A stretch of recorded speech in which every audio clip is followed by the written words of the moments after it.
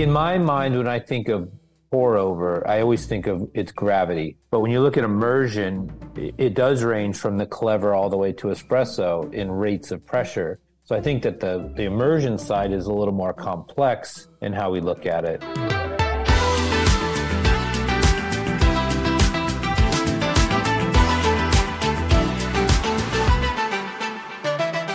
I'm Kenneth Thomas, and this is Coffee 101, brought to you by Humble Coffee. Coffee 101 is your one-stop shop for everything coffee, and today's no different. We're talking about pour over versus immersion, and it's kind of important.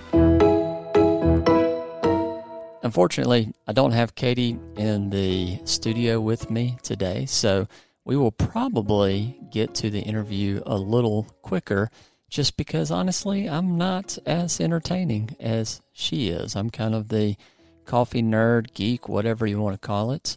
But when you're looking at, and we'll get into it in the show, immersion versus pour over, when we're talking about immersion, it's things like French press, AeroPress, Clever, things like that. Whereas a pour over or drip would be like Hario V60, Kalita Wave, Chemex, and Mark Inman with Sustainable Harvest is a great guy to kind of shoot the breeze with this kind of stuff. So I asked him to come on to the show, and amazingly, he said absolutely. And so let's just go ahead and jump to the episode. This is with Mark Inman of Sustainable Harvest.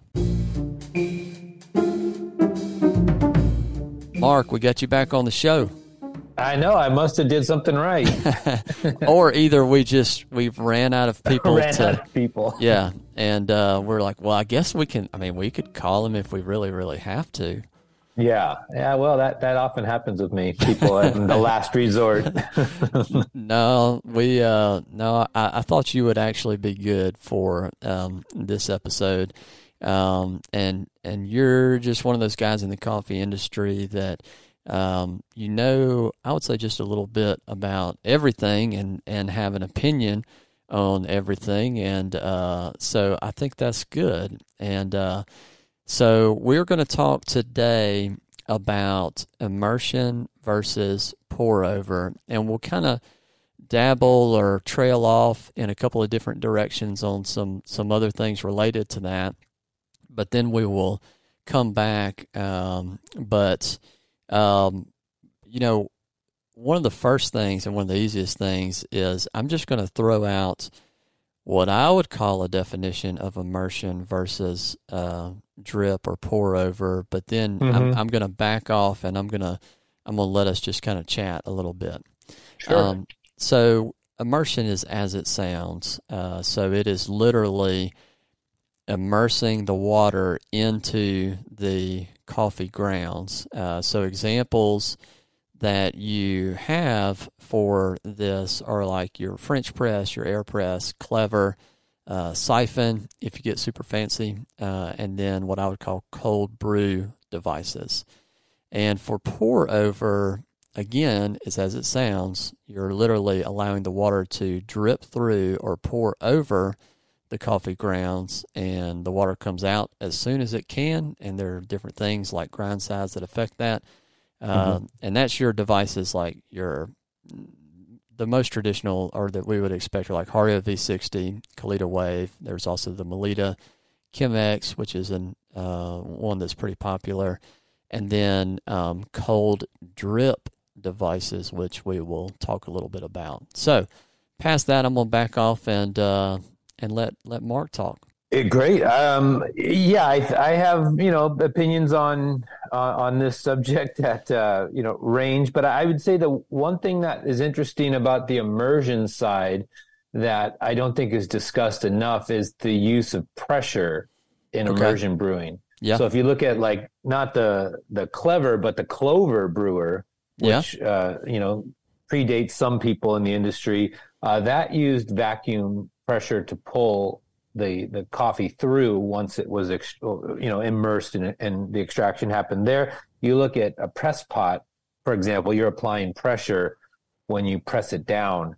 some, even squeezing it. And then if you get into like vacuum brewing, siphon brewing, that's using pressure. So Yeah. I would say within immersion, there's even some subsets there that that throw those parameters off a bit. Yeah. Yeah, because if you, and pressure is a good point as far as, you've got even just the three that I can think of that, would be varying degrees. You're clever, if our 101ers aren't familiar with that, it's basically got a little plug in the bottom. A little plunger, yeah. Yeah, and then once you finish the immersion, you simply let gravity then let the water through, and you have controlled when the water goes through. Whereas French press, you've got, we'll say, maybe a little more pressure, maybe not, but there is some pressure there. Well, and then depending on how much you hit the gym. Yeah, exactly. And what is it called? Get your pump in? Or, get your pump on. Yeah, get your pump on. And then you have like AeroPress, where you actually it's a pretty good pressure as far as getting that through there. Well, and you can even ramp that up to espresso if you keep going. Yeah. So so tangent here. So would you even put espresso into one of those categories of immersion or pour over, or do you think it's unique enough on its own? You look at terms like pre-infusion on an espresso machine, that would lead to immersion brewing. So I would say it's on the extreme end of the pressure spectrum of immersion brewing. That's the hot take of today. Okay. So I'll argue a little bit on the other side, and I'll say that I might argue that it's on the pour over side, and because technically you're not holding the water in before you release it, even though you do have a high pressure, and you just have that open thing at the bottom of the portafilter. But it may be, it may have a category of its own. But I think the bigger thing, like what you're talking about, is, which I think is super interesting, is how do you factor pressure into some of these things, or I guess a bigger question is there a different way to categorize some of this stuff? Yeah, I think in my mind, when I think of pour over, I always think of its gravity. Yeah. That's the factor there. But when you look at immersion, it does range from the clever all the way to espresso in rates of pressure. So I think that the immersion side is a little more complex in how we look at it. Yeah. And to varying results. I think that, you look at what happens in a clever, which is almost like a dripper, because it is using gravity at the end of the day. It's like a slow dripper, really. Right. All the way to espresso, you have varying degrees of viscosity, of heft in the cup, the flavor components, the amount of solubles that are floating with the solids that are floating within the cup at the end, the residual solid particles. So whereas in filter brew, you don't have these factors at play. Mm-hmm. Well, kind of speaking of that, how would you say, and you kind of alluded to it with that, is just, and this is a very general statement, how would you say, if you had the same coffee, everything else is held equal, in some kind of immersion versus pour over, like what differences might you or somebody brewing at home, like what would they tell a difference in one to the other? And this is a general statement because you and I both know that there are so many factors that can control, for some of these. Right. So, coming from my background in winemaking, I would say, and, living here in the wine country, I have to represent as much as possible. I look at immersion brewing being very similar to unfined, unfiltered wines that need to be decanted because they have sediment, and the sediment is playing a role in the wine. The hit against unfined, unfiltered wines is that they're not refined enough. They're not clarified enough. And even through decanting, you still have sediment at the bottom of the wine glass, which it adds a level of heft in the palate, but it also clouds the palate from picking up the finer nuances versus drip brew and filter brew, which is really fined and filtered wine. Ranging in clarity now, we could go from a steel mesh filter all the way to a Chemex, right, and everything in between is the varying degrees of how fine and how filtered you're going. So that's, I think, the main differences that you see in the two methods. One is going to have sediment and have a lot of viscosity and heft, and the other one is going to be more clear and refined. Yep. Yeah, I agree with that. The caveat I would add to it for our 101ers out there, and Mark kind of said this, is sometimes, and the filter itself will obviously make a difference on that sediment, which ultimately is going to lead to mouthfeel and body for us. And so I think of, like, say, an AeroPress with the traditional paper filter versus if you use a metal filter, you're going to get more body, more sediment, more fats, so you get that kind of savory taste if you use a metal filter. Sure. Yeah, and I was just thinking about this while we were talking. I was getting distracted. I mean, where would you put Turkish? That's an immersion, true? Yeah, so Turkish, I guess I would say immersion, because, and so for our one-on-oneers out there, and we'll have an episode on this coming up, but Turkish coffee, you really fine grind the coffee, and y'all could look on YouTube and find videos of this. There's a very specific recipe and a way to do it in this thing called an ibrik, but the grounds stay in there, and you drink the coffee. So yeah, I think that would be. I think I would call it an immersion. Sure. What do you think? Certainly not filtered. Yeah, it's not filtered, but it's almost a different category because of the boiling and all of that. But yeah, at its heart, it's an immersion brew, which probably has, I would say, the most amount of sediment soluble. Yeah. I mean, it does filter itself to the bottom, but there's a lot in the cup when you drink the coffee as well. Right. And I also think of when we in the coffee industry do cupping, if we do it the traditional way, then the grounds stay essentially in the bottom, minus anything we get off the top. Skim, yeah. Yeah. And so I've always found it interesting, and we usually do a little bit of both here at Humble, the difference in how it tastes with that, we'll say, immersion on the cupping table versus if you have it on drip. And you will traditionally get more clarity, kind of some of those brighter potential flavors and aromas out of there. And so, this kind of leads me to another thought, is for two different people here. One, for the beginner coffee drinker, what is the most predictable and enticing gateway immersion versus pour over that you think would get them in? And then I've got a follow-up question, but I'm curious.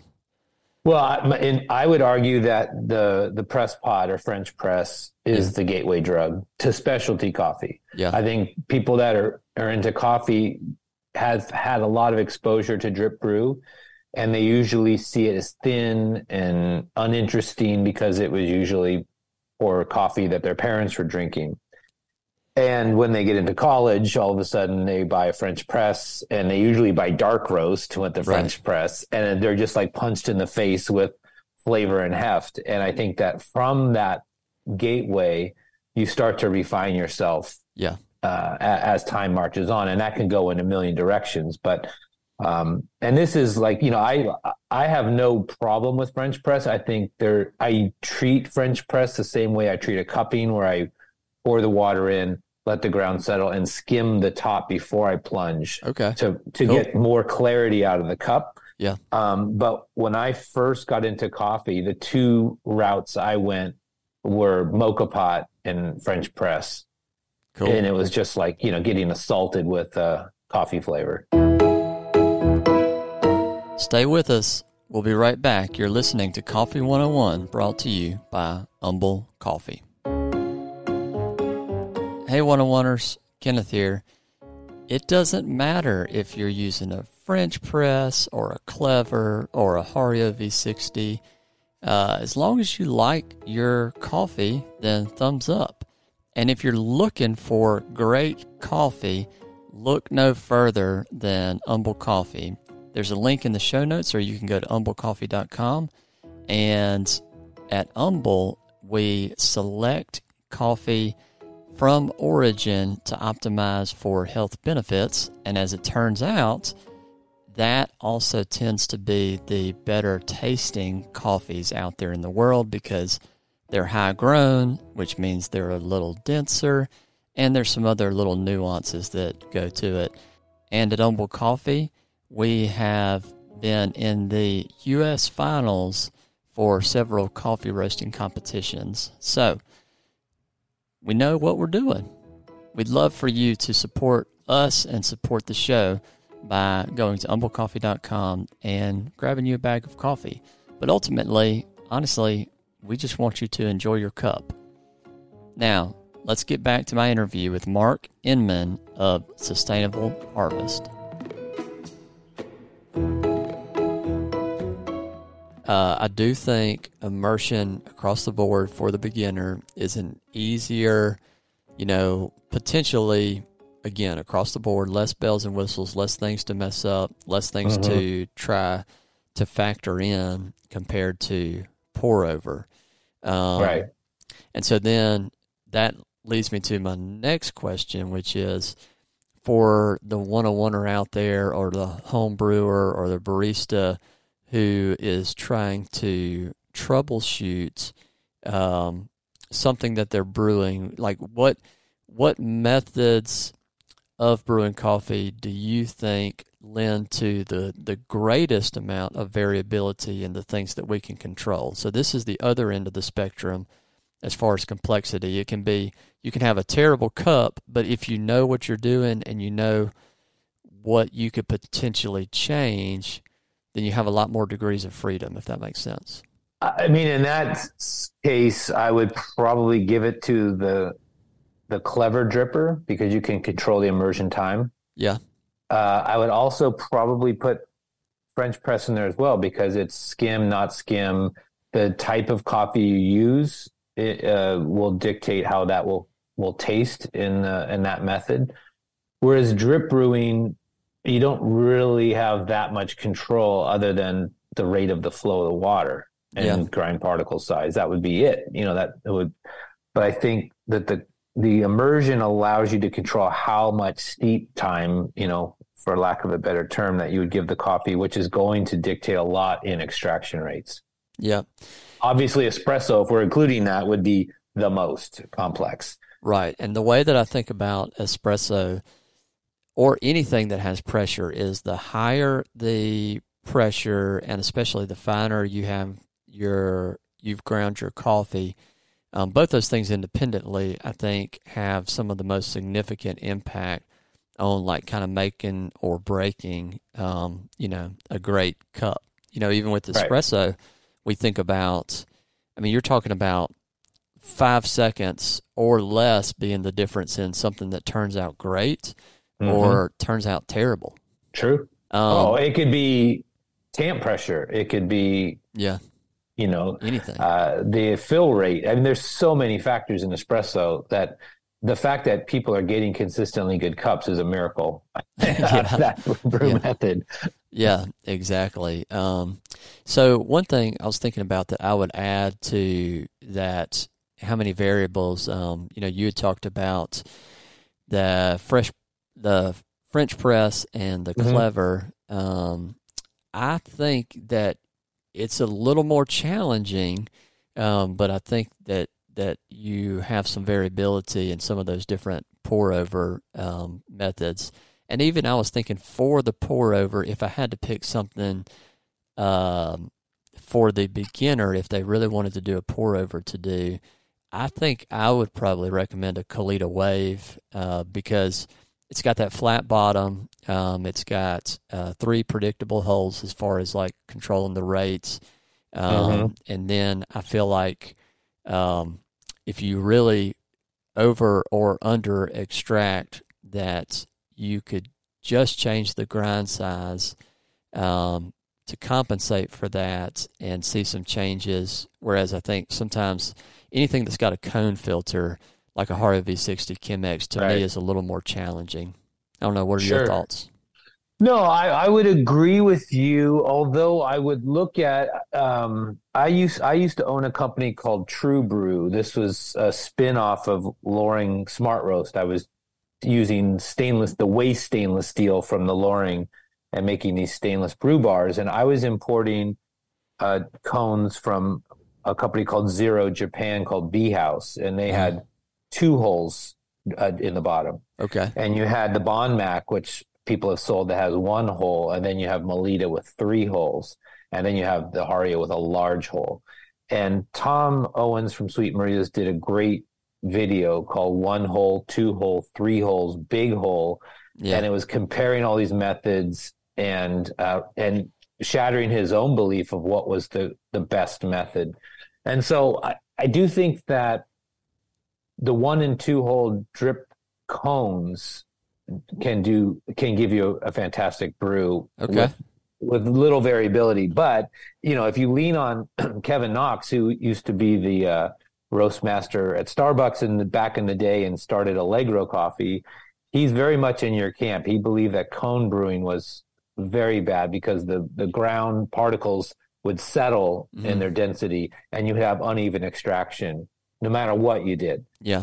So he was in the flat bottom camp.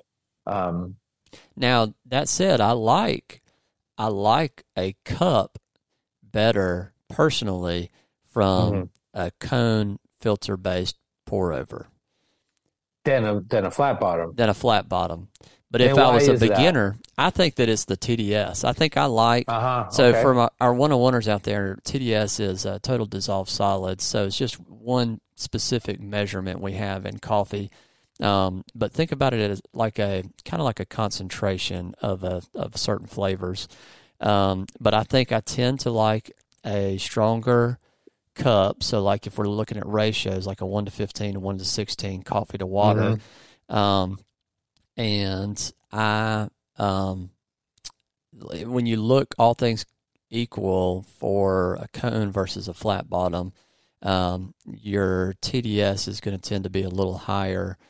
Again, all things equal from a cone. Yeah, like 19 to 20% would be ideal Yeah. in a cone. Yeah. I don't know. What are your Although I thoughts? would agree with you, of all of the methods of the drip, I'm a big Chemex Yeah. fan. Yeah. But I'm going full filtered find. I mean, that is like the thickest filter, the most filtering of coffee. But I tend to like more sweeter, brighter coffees, and Yeah. that tends to maintain that clarity for me. Yeah. Yeah. Um, and I own all the other cone methods, and they're not my go-to. I Yeah. rarely pull them out anymore. Yeah. Honestly, so I guess little secret inside. So my two go tos in the morning currently, and it does Mm. change up. I do a lot of clever, and I Oh, do okay. a lot of Aeropress. And I Wow. don't know. Okay. Part Yeah. of it's a balance. Hardcore. Yeah, part of it's a balance of simplicity, and then I don't know. But then I'll use all kinds of other stuff, during the day, for. But I really do. I'm with you. I like a Chemex, and I do agree as far as that. Definitely gives you that clarity. Yeah, I think Chemex makes so like if I'm pouring for more than myself, I will use a Chemex because I guess I don't know if it's the bigger one or not, but I have one that it just makes more than one cup of coffee. The mid-size. Yeah, I guess I could like go down. I could put less grounds in there, but I just the little 3-cupper one. They call it a 3-cupper. I have all 3 sizes. Yeah. I love the little one. If my wife is at work already and I'm brewing, I'll do the little one. And if I have guests at the house, I have a large one that does. I could brew, 1,200 grams of water into that thing. It will hold quite a bit. Yeah, that's awesome.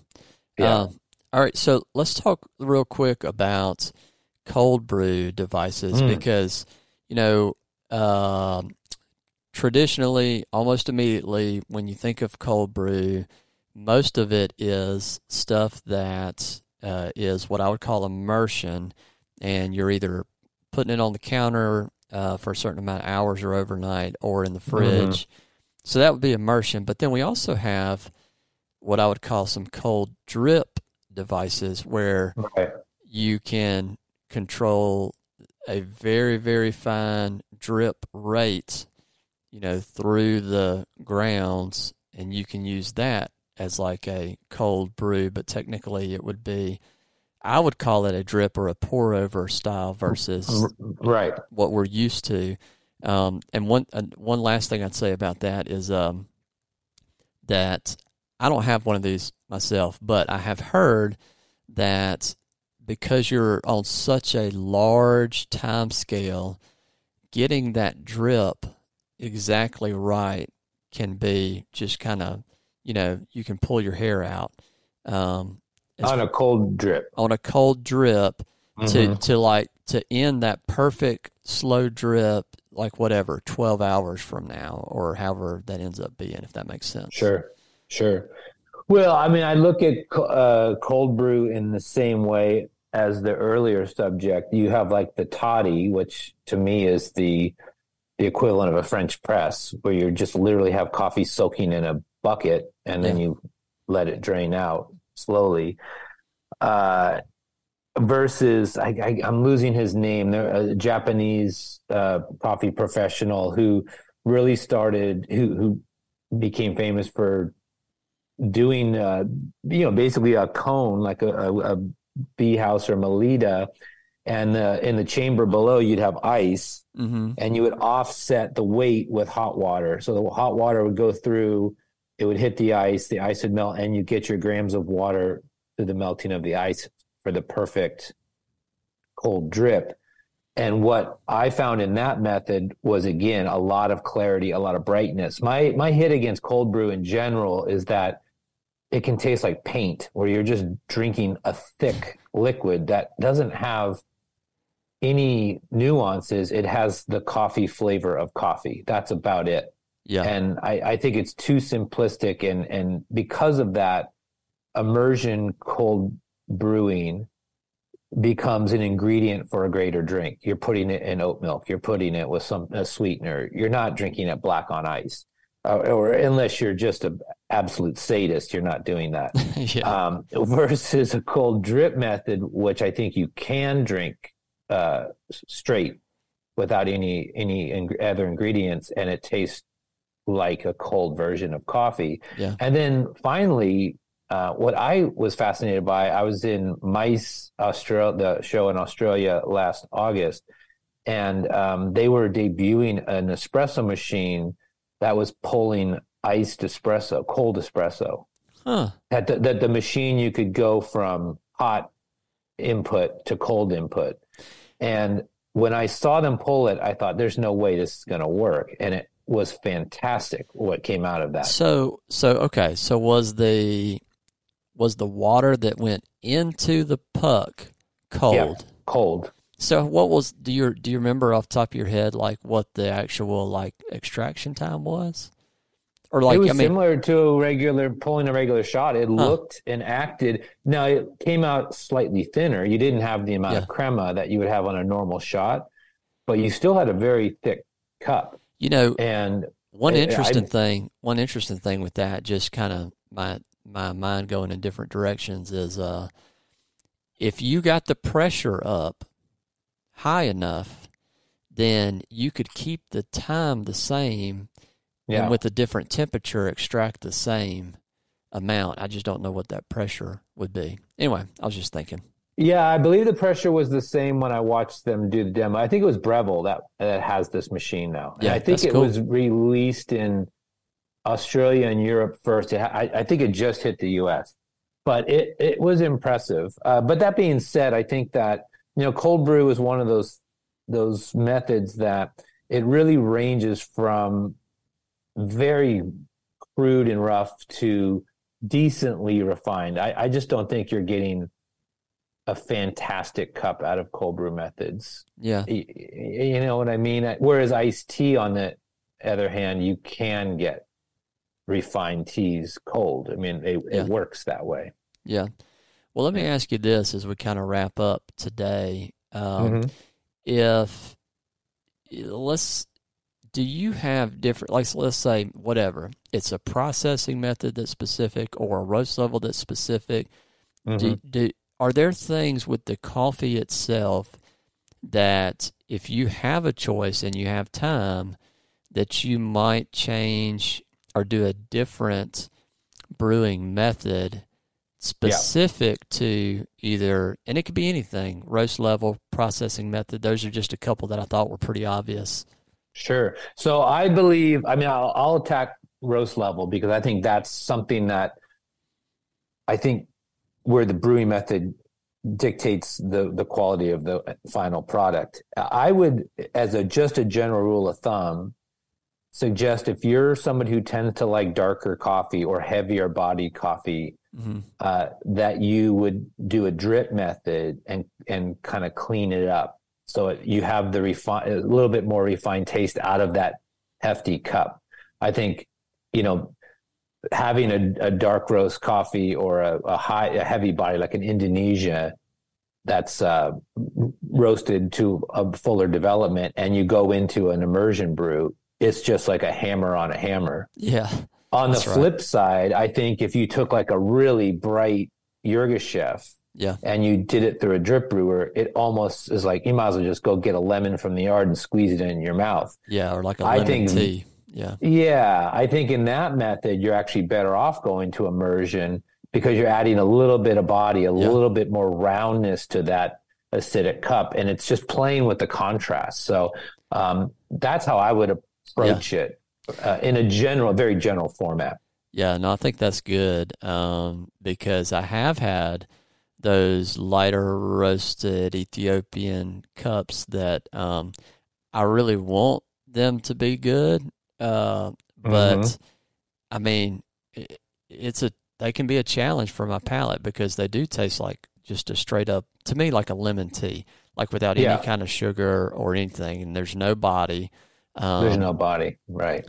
But like what Mark is saying here, one of wonders is, if you go to some of those immersion options, then you might be able on a lighter roast to pull in some of that body and even mouthfeel, which I think lends to and he would agree, just a better balance and even complexity in the cup.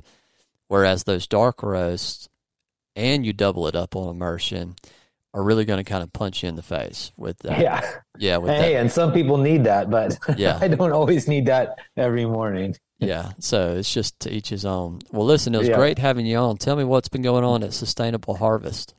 Well, we just concluded our Let's Talk Coffee event in Copan Ruinas, Honduras. We had 325 people make their way to Honduras for 3 days of events and classes and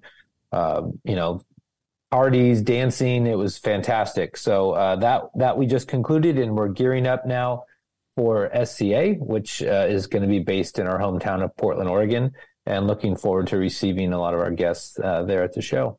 Yeah, no, I think that'll be great. And, one thing I would say to any one-on-oneers out there that are in the coffee industry, check out Sustainable Harvest. They really do a good job of developing that relationship with the farm and with the farmers, and giving you an opportunity as the roaster or the shop to get into that relationship. And like Mark was saying, where they were just coming back from that Sustainable Harvest does stuff like that to get, those shop owners and those roasters and really anybody in that involved, directly, and seeing the faces of the people, that they're working with. Yep. Well, cool. All right, man. I'm going to let you go. I enjoyed it. All right. Thank you. Take care.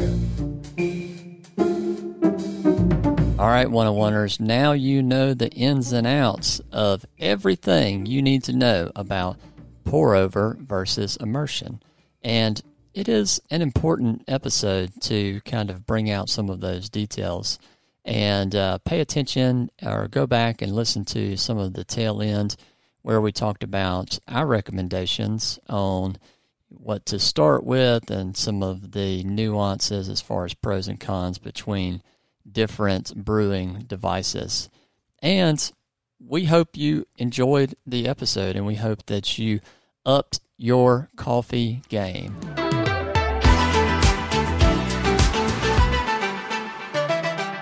That's all we have for you today on Coffee 101. Thanks again for listening, and do what we always ask you to do. Do a couple of things. Can you think of what they are? Yep, you got it. So tell a friend, and make sure you follow the show and give us a rating. And if you have questions, leave them in the rating comments, or just DM us on Instagram at Umble Coffee. That's UMBLE Coffee. And we will see you next time. Love y'all. Peace out.